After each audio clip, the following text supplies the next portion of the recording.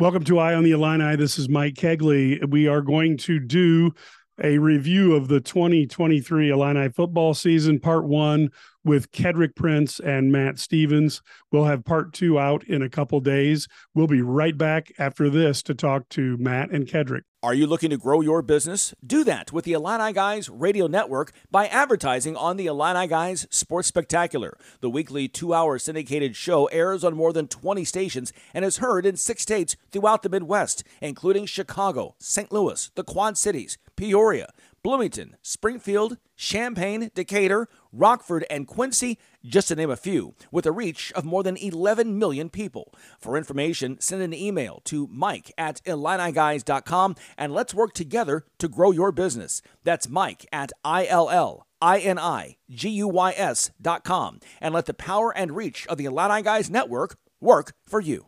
And as promised, this is Mike Kegley, and I'm here with Matt Stevens and Kedrick Prince. We are talking, of course, about the 2023 Illini football season in review. Let's talk first, guys. Looking at the offense, we had a team that started off really struggling to score, a team that also, though, developed the ability to come back at the end of games and put points on the board. Why they couldn't do it between, let's say, the first drive and the last drive, well, that's something to think about.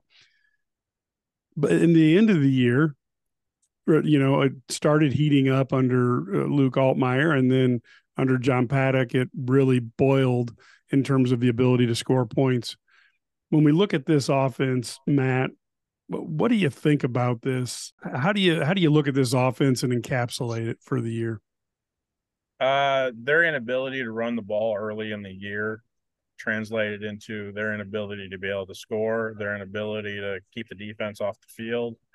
And I felt like, their rash of injuries that hit the running back room in a way that Brett Bielema was never experienced before as a head coach really set them back. And then I think they made some assessments on the offensive line early on in the year that they had to kind of try to figure out how to piece it together and bubblegum it together.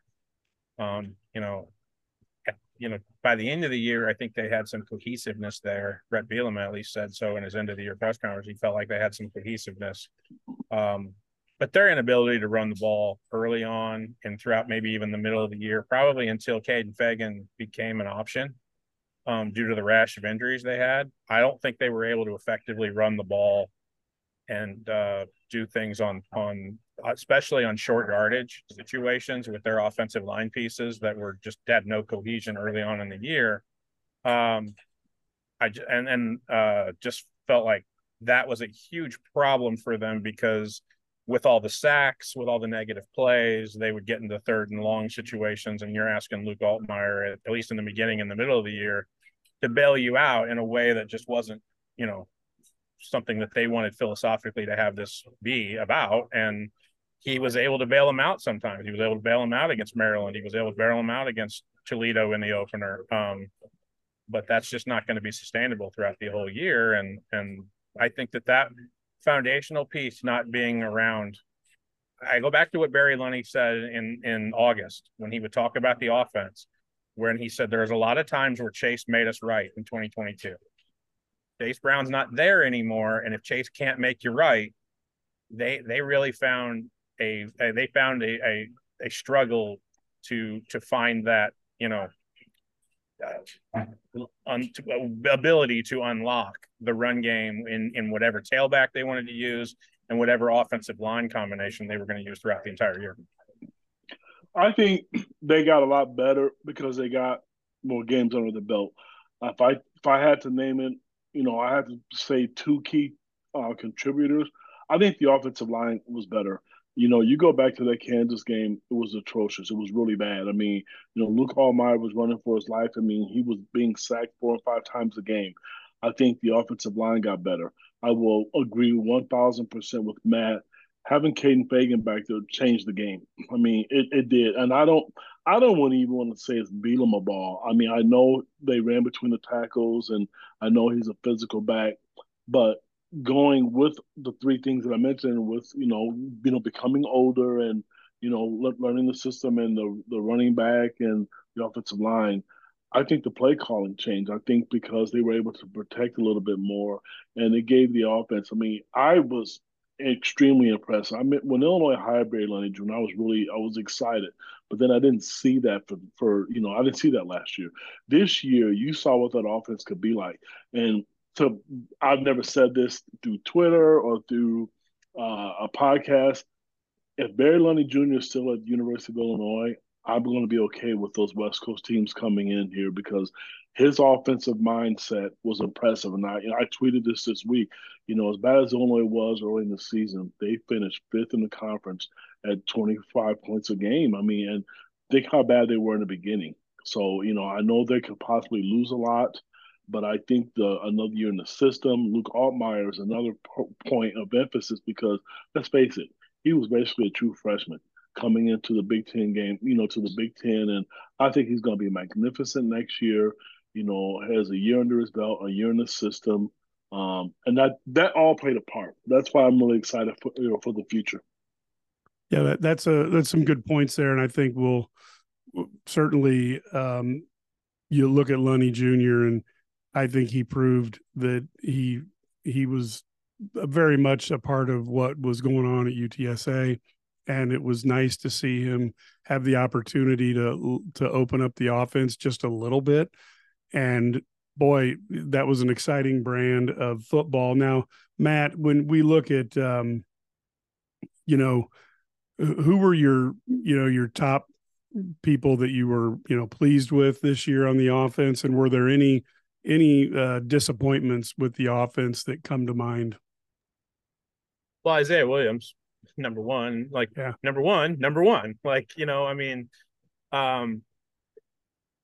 Look, I've said it before. I'll say it again. Isaiah, was the most dynamic player on the field for the last 2 years for Illinois.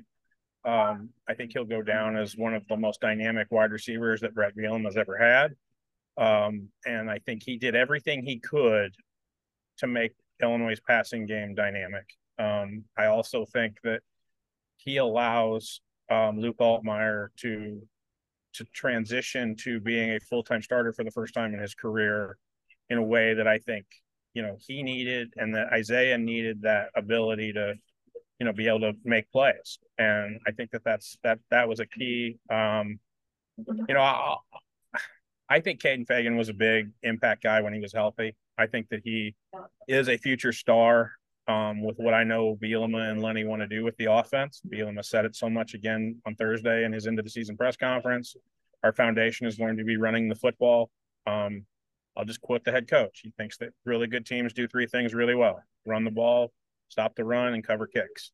If Illinois does all 3 of those things, Brett Bielema thinks Illinois is going to be really successful.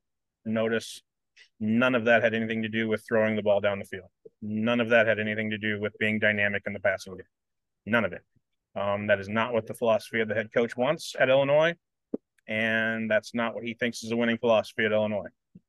If that's the case, then number 3, your 250-pound tailback, has a chance to be as dynamic as Chase Brown does, as he was in 2022 when he gets to be an older player. So I think that was a highlight. I'll give you one, and I think I might be on the island on this. I was really impressed with Josh Kreutz. That Illinois coaching staff tried everything they could to kick him out of that starting spot at center before they started fall camp in August. He took everything. He saw everything on social media, and he told the coaching staff, to hell with you guys. I'm going to win this job, and I'm going to be the guy that you want at center for the next couple of years. I'll be damned if Josh Kreutz wasn't the most highly rated offensive lineman next to Isaiah Adams every single week at a really, really, important position that Brett Bielema feels like at center. I talked to Olin about this, right before the Iowa game. They are really, really impressed with the way that Josh has just developed as a person, developed his communicative skills, been more verbal.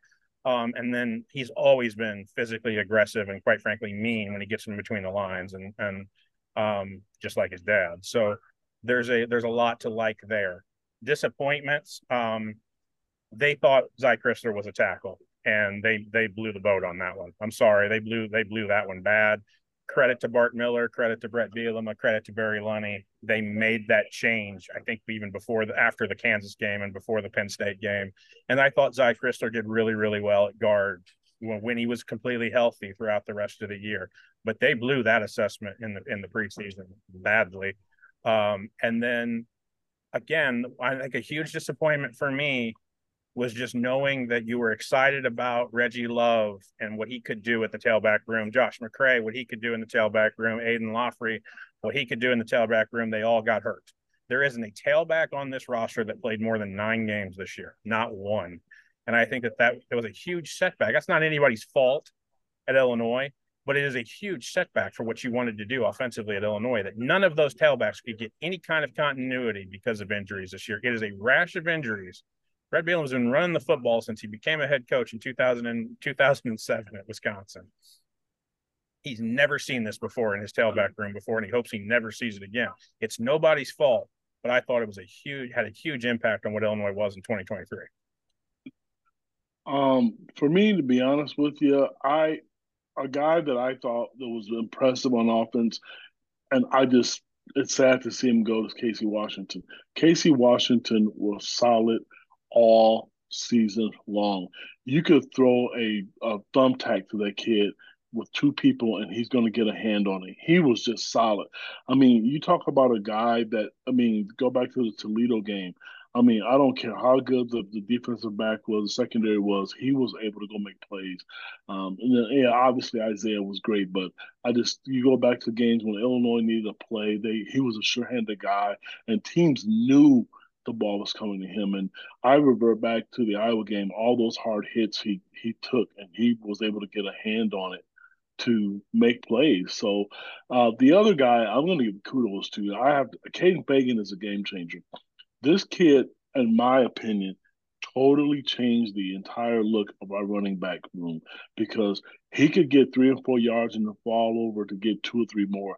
There wasn't a running back on that roster, maybe McCray, but we saw flashes of it when he was younger. But Kevin Fagan, if he can stay healthy, this kid has the potential to be an all Big Ten back. And I remember one game sitting up in a press box. Obviously, everybody was there to look at Newton and the clan, but there were a couple of NFL scouts out there specifically, because I was on the end talking about Caden Fagan, and they're looking up his age and thinking, they're licking their chops. So I was impressed with him. The disappointment for me, I have to say, was the offensive line. Luke Altmaier got hit too many times for me. And he never complained. I know people can argue about the size between him and John Paddock. John Paddock throws a different arm angle. He's not much taller. And for my dessert, I know you didn't ask for that, John Paddock. What a remarkable story. And I know, Matt, you mentioned what Brett Bielema wants to do. I'm fine, run the football, but I'm going to tell you what, you got to throw the football, because you see what's coming to the Big Ten. And I'm cool with running it. But if Barry Leonard's running that offense, I think it's hard to defend, because he ran it and he threw it. We did a podcast once, and I think you gave the numbers. It was close. It looked like they threw the ball more than what they did, but it was 60, 40, 50, 50, or something close to it. I just think that that's going to be a part of the offense that they're going to have to utilize. And you got a guy that can spin it in Luke Altmaier, and I think they're going to utilize that. And you got a true freshman going to be coming in, and so you're not just going to hand the ball off. But I know that I'm not expecting to throw it all the time either, all over the field. That's never going to happen. I get to say this for the first time, Ked. The head coach at the University of Illinois at Urbana-Champaign disagrees with you. He could disagree, but I know I've seen the games at Iowa. They didn't hand it off because it wasn't going to happen. Regardless, only had one back. I saw the game at Indiana. They threw it, and they threw it all over the field against Northwestern. I'm just telling you, he can say that to us. To me, I'm just going to say it to me. That's coaches speak. Because if you think you're just going to hand that ball off all the time, and people, I don't think it's going to work. And truthfully, Mike, you asked the question. The offense changed. Somebody voted for Mr. Paddock to be honorable mention All Big Ten. The offense changed the last 6 games, and part of it, some of the games were Luke Altmaier when you go back to the Maryland game. But let's call a spade a spade. That kid threw the ball around the field. Illinois had a chance to win late in those games, regardless if you like the pass or not. whether Brett Bielema likes it or not, I bet he wasn't disappointed. I'll put it that way. I'll end it on that. Well, like I said, that's something that most we'll have to see. Tigers don't change their stripes, so we'll see what happens here. When we look, I think we're probably all unified that if there's an offensive MVP, it'd be Isaiah Williams. I mean, he had a stellar year, particularly on the offensive side of the ball. When we look at the defense, this is probably the part where three players, in the defensive backfield are in the NFL and they're earning a living. They're not just standing around all the time. From last year's team, the team underperformed. I think a big part of that was Keith Randolph having to play with a high ankle sprain. Anybody who knows about those, you can be fine one day with a high ankle sprain, and then the next day you go to plant on it and you've got nothing.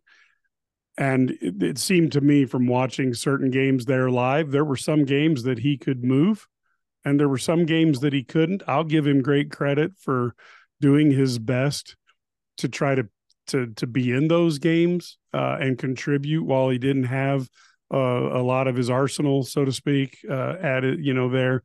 But I think overall the frustration was the team did not perform at the level that was expected. And Coach made a comment that when Dave Dorian, who is now the head coach at North Carolina State, his first year was a struggle for Wisconsin, and then I think they ripped off 3 10-win seasons in a row afterwards with him at DC. So I'm assuming that Coach wasn't guaranteeing 3 10-win seasons in a row, but let's hope that that happens.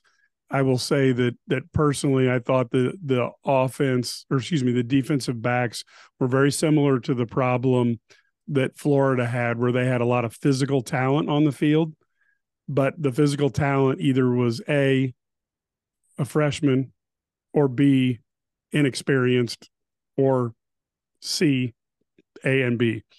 So when you have inexperienced defensive backs who are freshmen or who maybe haven't gotten the full benefit of the weight room, you have to have a pass rush. And when it's Johnny Newton getting triple teamed, that makes it hard to get a pass rush, especially if Keith wasn't feeling up to par. Guys, let's go with you first, Matt. What are you seeing out of the defense? How would you characterize the season? I said it in August. If Illinois didn't get home with their pass rush, it was going to be a long, long season. It was a long, long season because Illinois, one, didn't get home with their pass rush if your name wasn't Johnny Newton, and two, you were asking first-year starter Miles Scott to be your deep safety. You were asking, Tyler Strain and then freshman Zach Tobe to be the opposite corner. You were asking, you had no healthy Matthew Bailey the entire year. Now, I am not going to allow everybody to think that Matthew Bailey is Sidney Brown. Like, I'm just not. Like, he's a really good player, but you should have you brought in 2 safeties in Clayton Bush and Demetrius Hill, who should have accounted for that loss in Matthew Bailey, and that didn't happen. I thought the defense and oh, by the way, you knew that things weren't going to be, peachy keen because you hired a first-year defensive coordinator, and there were going to be, and you had two brand new coaches also around Aaron on that staff, and Charlie Bullen and Antonio Finellis, who were going to have to get their feet wet somehow, some way in what they were doing. So, I felt like, they never feel. And then, I think the last point is philosophically, they never could figure out what they wanted to be. Walt knew exactly what he wanted the last 2 years defense to be. Like, we are going to play man. We are going to play physical up front. And if you're going to beat us, we'll tip your hat and you beat us. But we're going to be aggressive, and we're going to be out there playing like we're going to come after you every single play. We're going to come after you, and if you can beat us that way, great. But good luck to you. Aaron couldn't figure out a mix between zone and man. He couldn't figure out a mix between when to blitz and when not to. That all comes with experience. Got to remember, Ryan, even if he had been average to adequate in his 2 years of doing it at Missouri. He had 2 years at Missouri to do it before he came here. Aaron had never done this job before. What you said echoed exactly what the head coach said today or on Thursday, Mike, is that, I knew there was going to be rough spots with Aaron in the first year, and I was willing to kind of, ride the wave of those. But yeah, I think the defense underperformed because in a very, very similar way, and I don't think the defense in those years really underperformed, but you had Simeon Rice, Kevin Hardy, and John Holacek all be All-American linebackers, and Illinois went 5-5-1 in a year. And you had a first-team All-American and I would think an All Big Ten potential first-team All Big Ten player in Keith Randolph when he was healthy, and you couldn't figure it out and get it figured out. And it has to do a lot with youth and experience in the back seven, but it also has to do with this coaching staff could never philosophically figure out what they wanted to be and how they wanted to do it. And I think that's going to have to be a big emphasis in this offseason, because I just don't think Brett Bielema is going to make a whole lot of changes. I mean, meaning personnel-wise.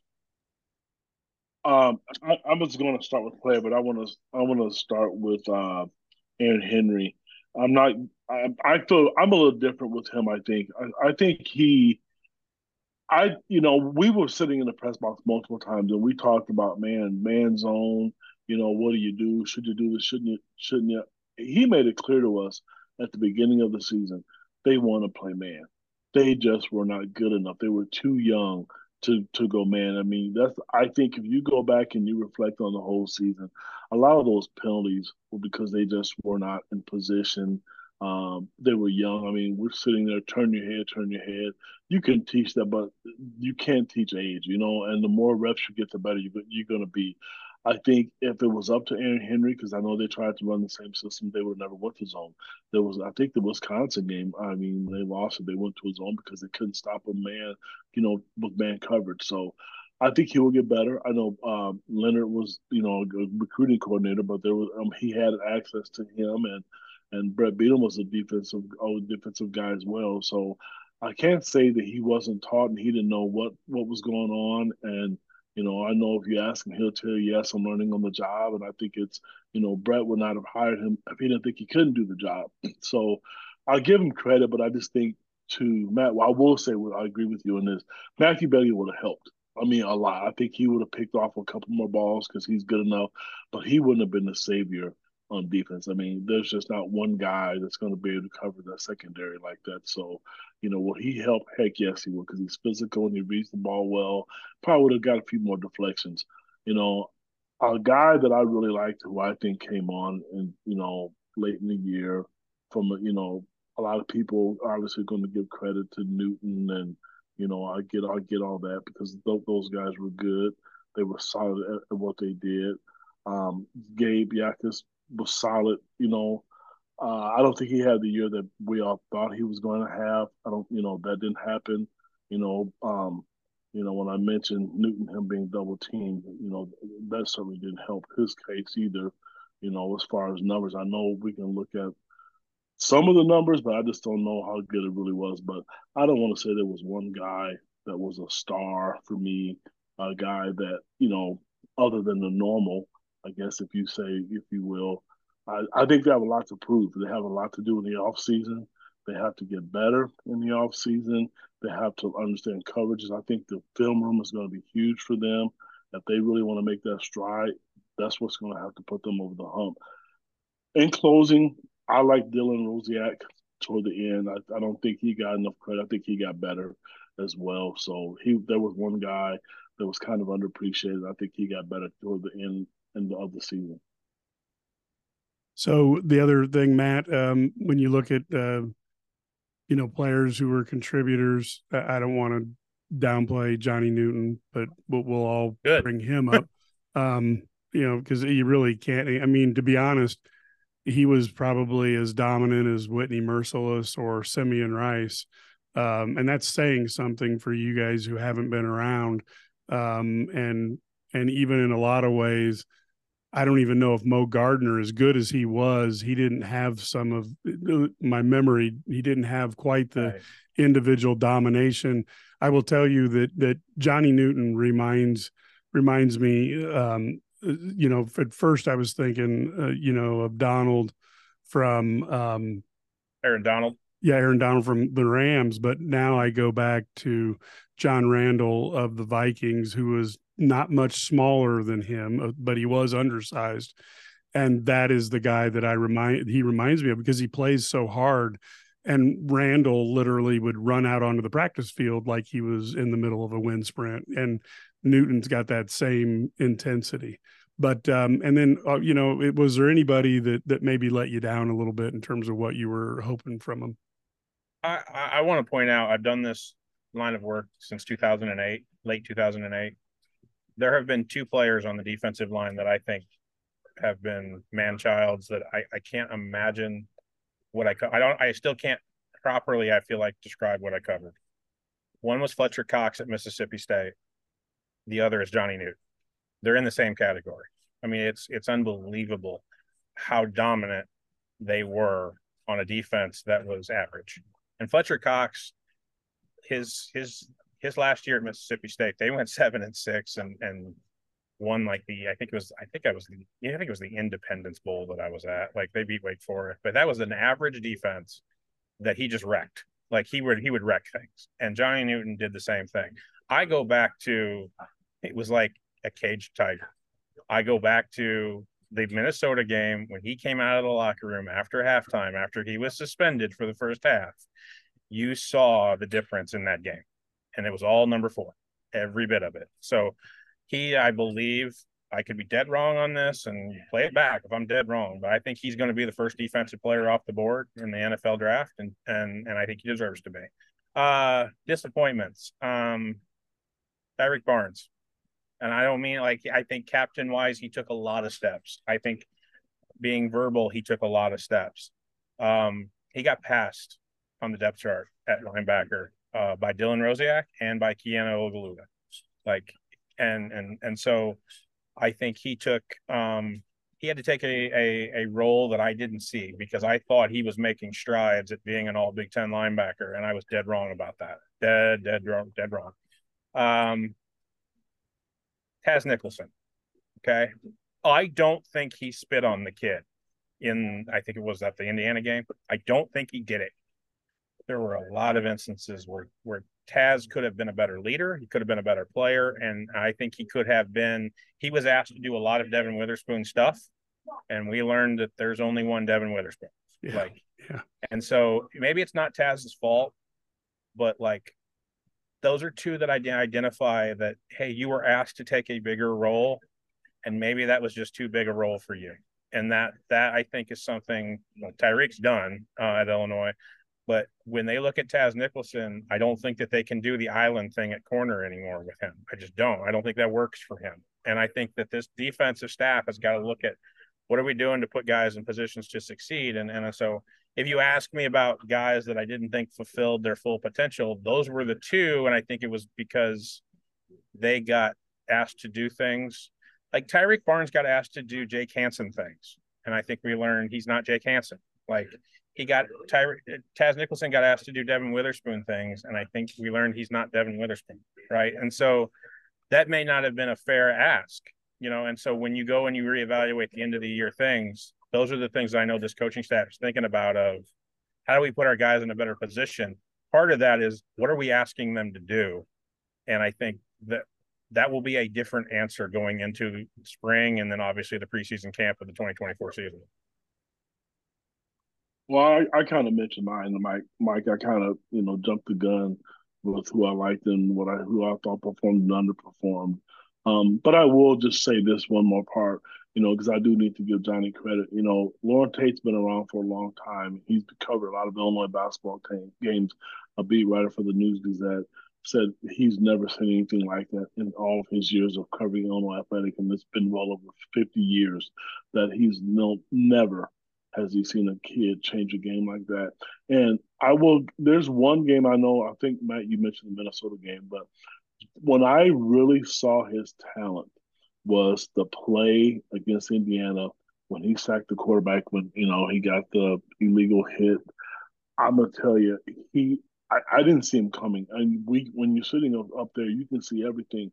That shows you how quick and how athletic he is, and he's a big boy, and he's gonna be a very, very wealthy man someday. And it's just really good to see kids like that at Illinois perform. I think it's good from a recruiting standpoint. But boy, Illinois fans are really going to miss having a guy like that. But it's going to be good for him because being double teamed and triple teamed all year has to stink. And I know he got frustrated with that at times. Yeah, I totally agree. I'm going to just have you do real quick comments as we move on to other things. But any notables on the special teams? I'll do two. Isaiah Williams is amazing.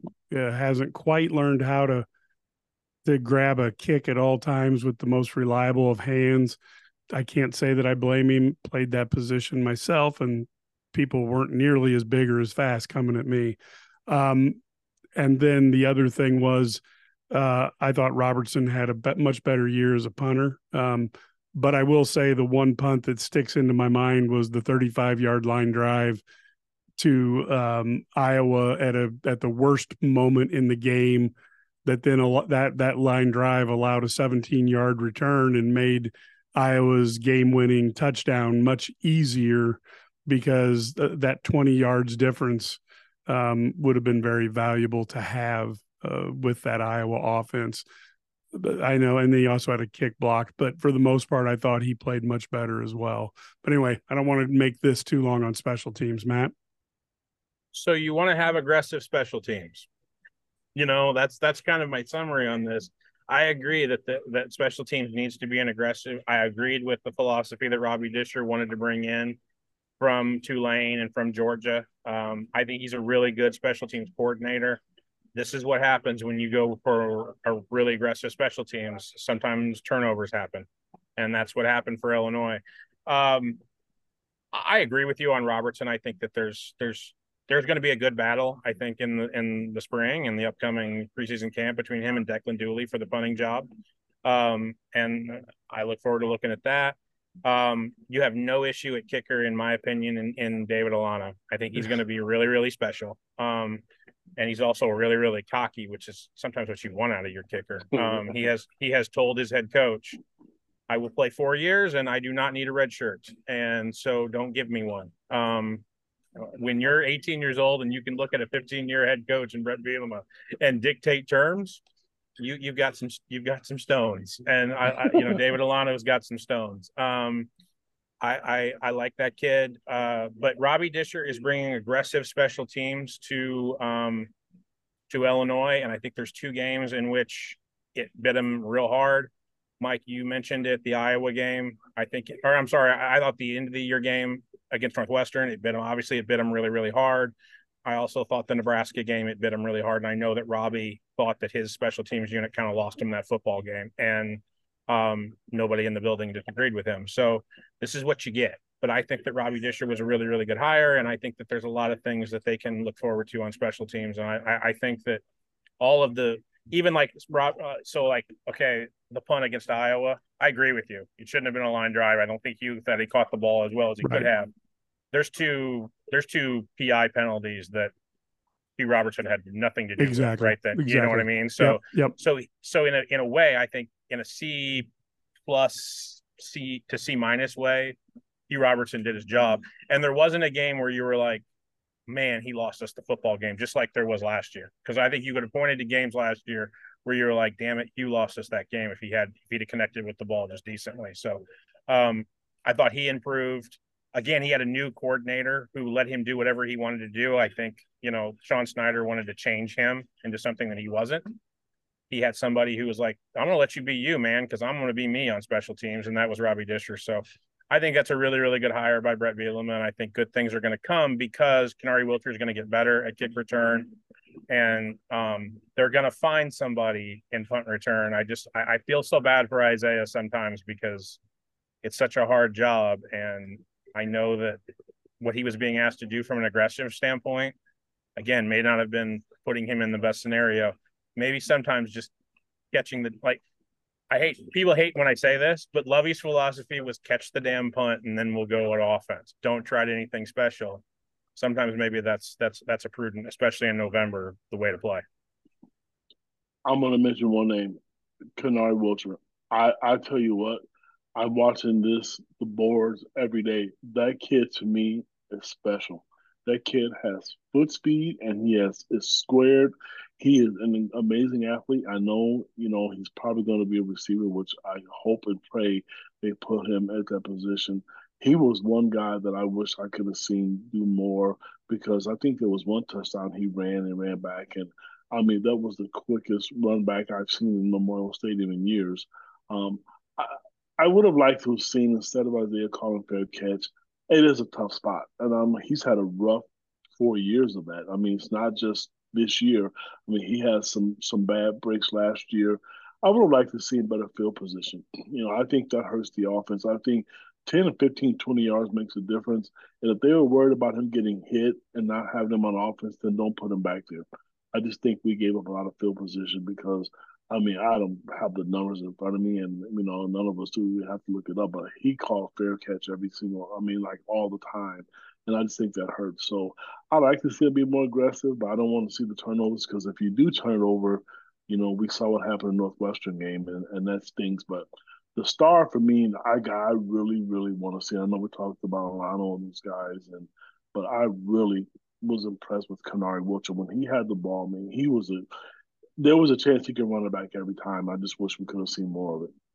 Yeah, he was exciting. Gives you a taste of the future. So now let's go on and touch base a little bit on schedule notes as we look at the games. I think I know what you guys are going to say, but as you look at the schedule, 5-7, a team that most of us thought could go anywhere from 5-7 to 8-4. But Brett Bielema himself said 0-12 to 12-0 because he thought everybody was beatable or they could beat him. What are the games that jump out to you when you look in retrospect that coaches are really going to look at and be frustrated by? I think it's a 2-game stretch, Mike. I mean, I do. I think you look at the game at Purdue when they laid an egg in the second half, completely laid an egg in that second half at Ross-Ade Stadium, and then turned around in a quick turnaround that week and completely laid an egg against Nebraska. Those are two bad Big Ten West football teams, and you cannot lose those games. You cannot lose those games. I think that painted a picture for what Illinois struggles were the entire year. Like Mike, you've heard me say it before. I'm just going to say it again. The man played 4 first-year head coaches in the Big Ten this year, and he went 0-4 against all of them. That is a picture of oof. If you're Brett Bielema, you had 2 years to build your program. You had 2 years head start on those 4 schools to build your program, and they came and beat you in year one, and that is deflating as deflating gets. So, but I thought that 2-week stretch, and it ends up being like a 6-day stretch where they lose to Purdue, and then on a Friday night they have to turn around and play Nebraska, and they laid an egg in Memorial Stadium. I thought that set the tone for everything that was wrong with what Illinois was this year in 2023. I'm gonna tell you right now, the one that set the tone for me was the 34-23 loss at Kansas. They looked like they didn't belong on the field with Kansas, and I didn't see that coming. I think that loss stings. Kansas was a good team, but Illinois looked outclassed. For a lot of people have asked me this all year, the Purdue loss didn't bother me as much. I don't know. I think maybe it bothered a lot of people because it had a lot to do with Ryan Walters. The loss that really frustrated me, was 2 more. 2 was the loss against Nebraska. They looked like they didn't care if they were out there or not. Nebraska clearly got better, but there's no way that Illinois should have lost 20-7 against a Nebraska team like that. That's a game that stung. The last one is Northwestern game. I don't care if they were bowl eligible or not. You don't lose that game. There was so much fighting on that game. For you to go to a bowl, You needed that win. I mean, to continue to show dominance over Northwestern. Northwestern's going to be a player at some point because they're still recruiting. They do a good job of it. You know, they're not getting guys that people don't want. So that's another bad loss. I know you asked for two, Mike, but I tell you, it was hard not to mention all three of those. That last one, it it was a shocker. I mean, I don't Illinois was favored by 6 points, I believe, and you lost at home, and it was just not. It's a bad look, and you got to move on from it. But I was not impressed with that. Well, and I look at it as I look at it, I'm going to lean a little more towards Matt with the Purdue second half was, as they say in Princess Bride, it was inconceivable, and it was just horrific on like multiple levels. And if it is true that Ryan Walters was able to stand on the sideline and listen to Illinois' play calls because he knew him from last year, and then countermand on the field, which that rumor's going around. Don't know if we'll ever be able to totally figure that one out, but if that's the case. Sorry, I don't mean to interrupt you, but it's what Isaiah Williams said after the game. Yeah, like I'm just going to tell you it's what he said after the game. Yeah, but is that really Ryan's fault, or maybe no? Ryan didn't do it. Ryan didn't do anything wrong. It's the Illinois staff's fault for not changing the call, because that's a W, and to change it, for 1 week. Jeez Maurice, that to me is one that I would have, I guess, had on my schedule that I have to change. That one was frustrating. And Nebraska, you could even see, and Bielema's not, he gets mad about stuff, but you could see when they didn't score that touchdown in the first half, you could see some wind go out of his sails, even, like what is going on here. And you wonder how different that game would have been if Illinois would have taken the ball down, scored, and, got up, and maybe the home crowd and the Friday night, and, maybe it turns into a different game. But alas, it didn't. Wisconsin was frustrating, but, without Newton on the field, it is what it is. And, of course, another one of those halftime scores right before the half where the defense just struggled with their prevent blitz, prevent whatever they were in. It didn't work regardless of what play was called. But now let's go on to the final discussion point we have here, and then we'll wrap this podcast up real quick for folks. I want a letter grade A, B, C, D, E, F for this season for the Fighting Illini. Matt? I can't do incomplete because it was incomplete. Like they didn't do what they said they were going to do.